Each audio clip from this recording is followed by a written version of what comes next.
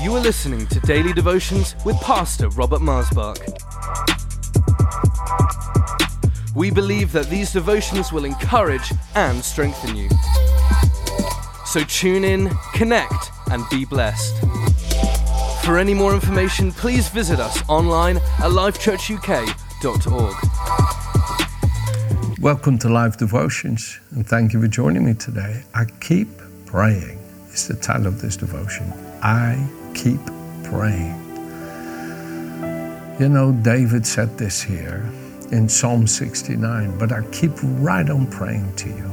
And that little statement, and it's in the Living Bible, I'll read it to you, stuck in my heart years and years ago, that I read it, underlined it, and it just got sewn into my heart by the Holy Spirit, and it just is pulling in me. It's pulling in me. Keep praying, Robert. Keep praying. Don't give up praying. Don't give up praying. Keep praying. Keep praying. Keep praying. Yeah, no, keep praying. Keep praying. I just can't stop praying.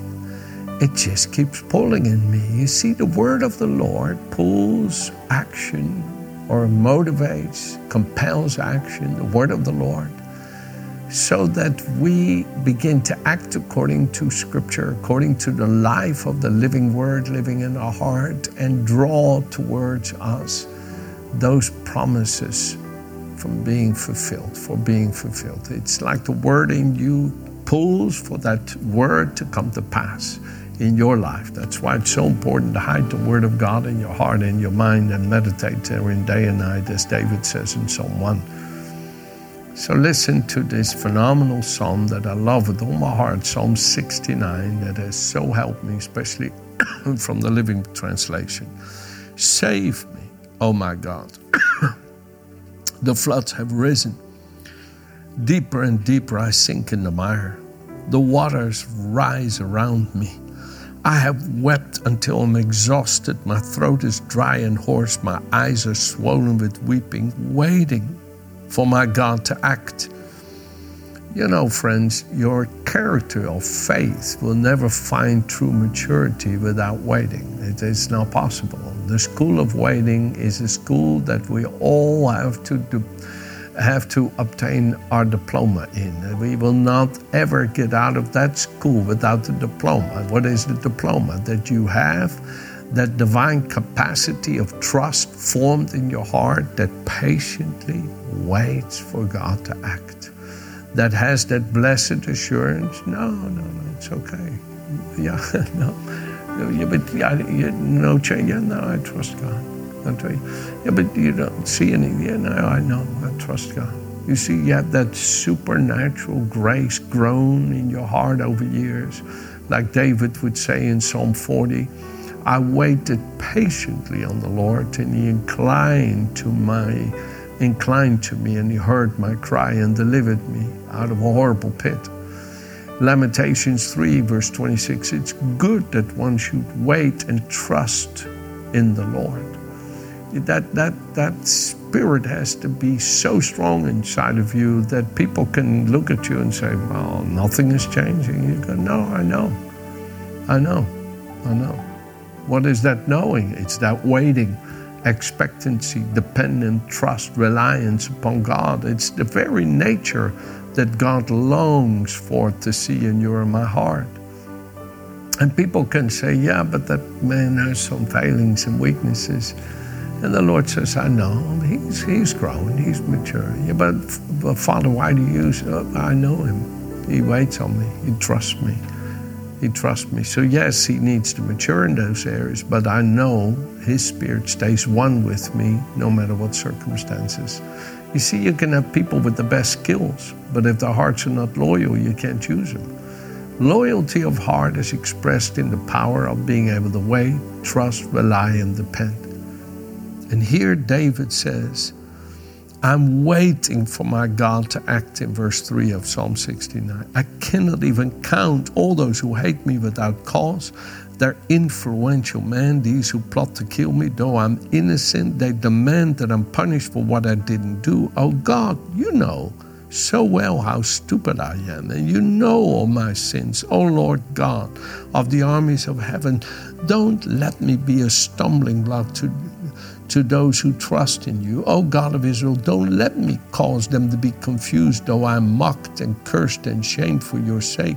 Even my own brothers pretend they don't know me. My zeal for God and his work burns hot within me, and because I advocate your cause, your enemies insult me, even as they insult you.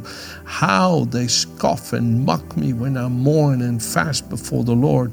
How they talk about me when I wear sackcloth to show my humiliation and sorrow for my sins. I am the talk of the town, the song of the drunkard. Here it comes, verse 13. But I keep right on praying to you, Lord, for now is the time. You are bending down to hear. You are ready with a plentiful supply of love and kindness. Now answer my prayer and rescue me as you promised. Pull me out of the mire. Don't let me sink in. Rescue me. Don't let the floods overwhelm me or the ocean swallow me up. Save me from the pit that threatens me.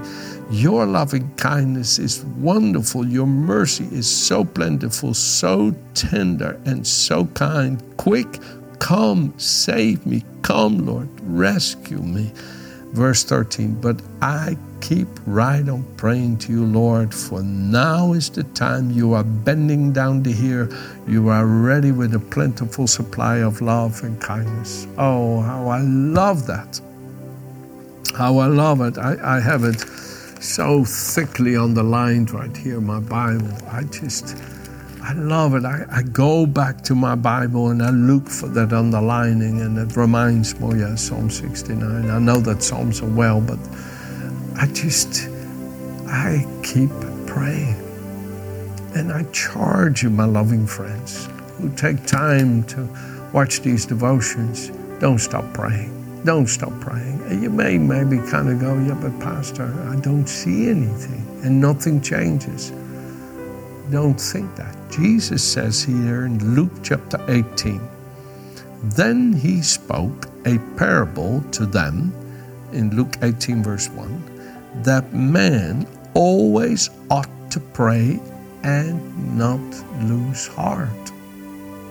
How many examples do we have in the Bible where people kept praying and didn't see a thing? Zechariah and Elizabeth, the parents of John the Baptist. Remember? He was old man. If you study it a little bit, how old he was, they say, so it's not an argument, but it does make an interesting point that he was 99 years old when Elizabeth became pregnant. And she was 90 years old, same age as Abraham and Sarah, identical age, exact same age. So she gave birth to John the Baptist when she was 91 and he was 100 years old, exact same age as Abraham and Sarah. What's the point, Pastor?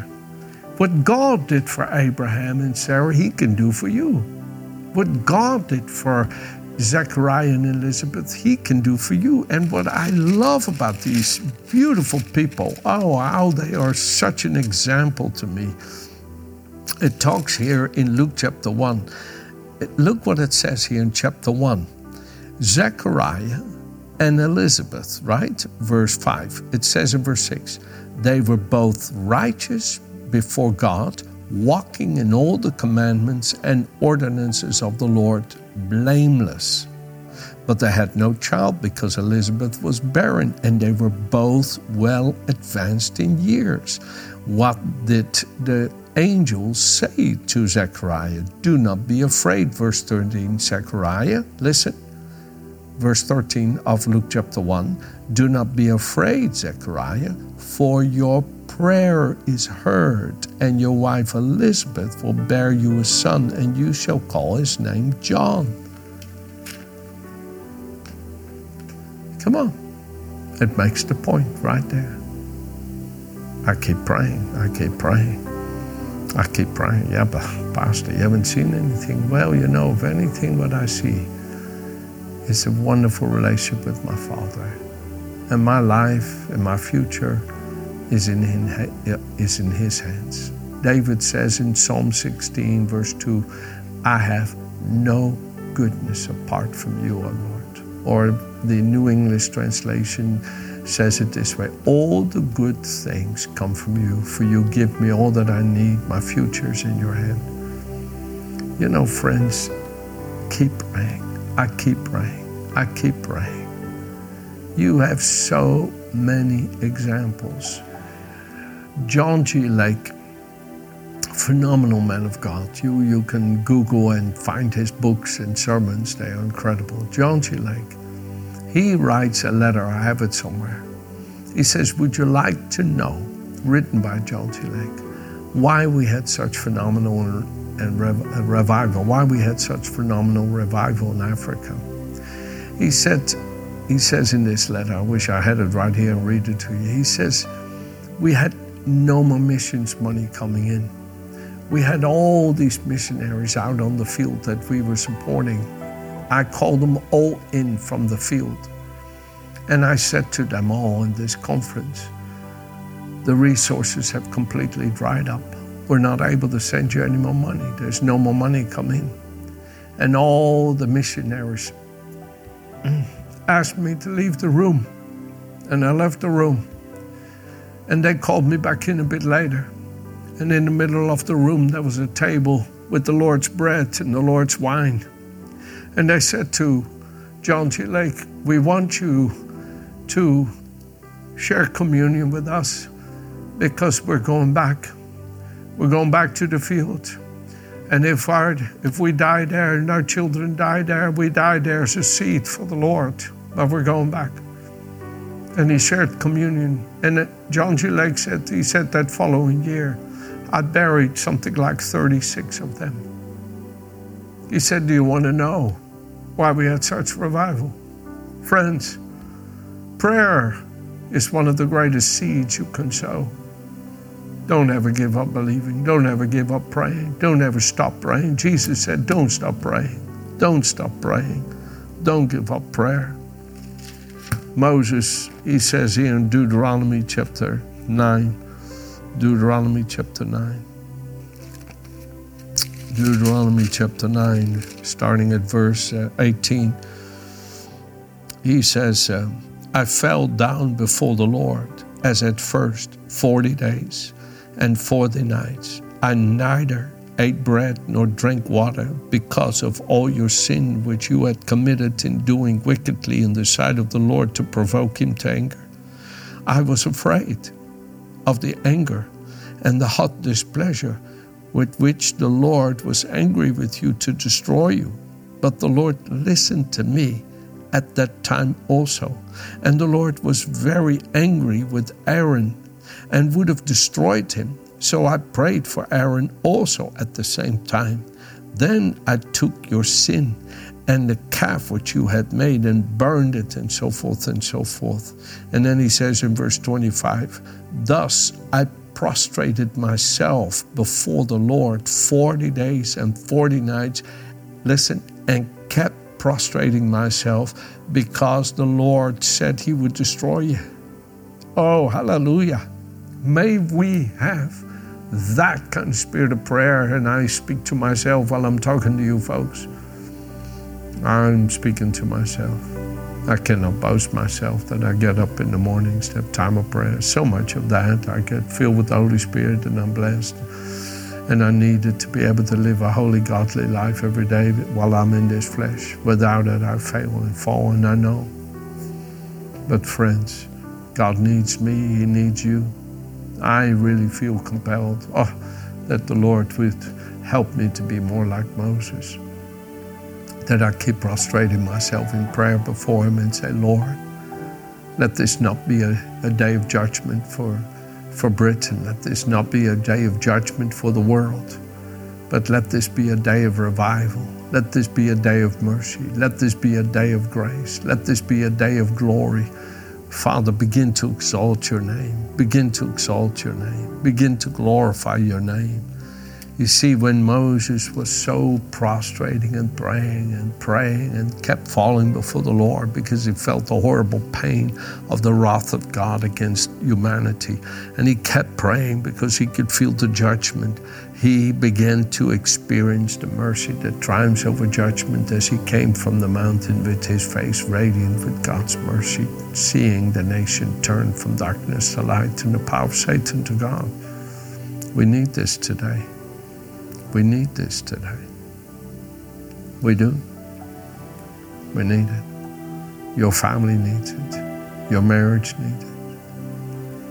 You know, it's amazing how sometimes we just don't want to lay down our life anymore. And I know things have to come to a head and things have to change. I know in my life, God has certain times brought things to a head, and that was it. Change came. And usually, folks, change comes in quite a dramatic way, quite a demonstrative way, quite a confrontational way.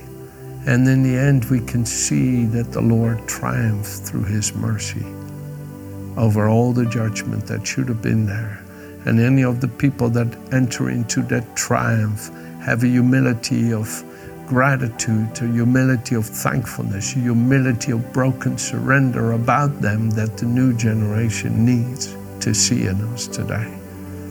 None of us will be a good example if we pride ourselves in I've prayed, I've done. No, what the people need to see is not how amazing we are in prayer, but how wonderful God reveals himself in his mercy and love. It's about God and the precious souls, not about us. It's about to thine be the kingdom and the power and the glory forever. Our prayer is never to boast in ourselves or to give us some ministry emblem and to give us some reputation. No, my friends. No, my friends. Don't ever seek glory for yourself, no matter how devoted, how dedicated, how consecrated. Moses was the most humble man, and he turned the people to God so that God would be all in all. And that's what the Lord is looking for you. So I keep praying. Amen. Have a good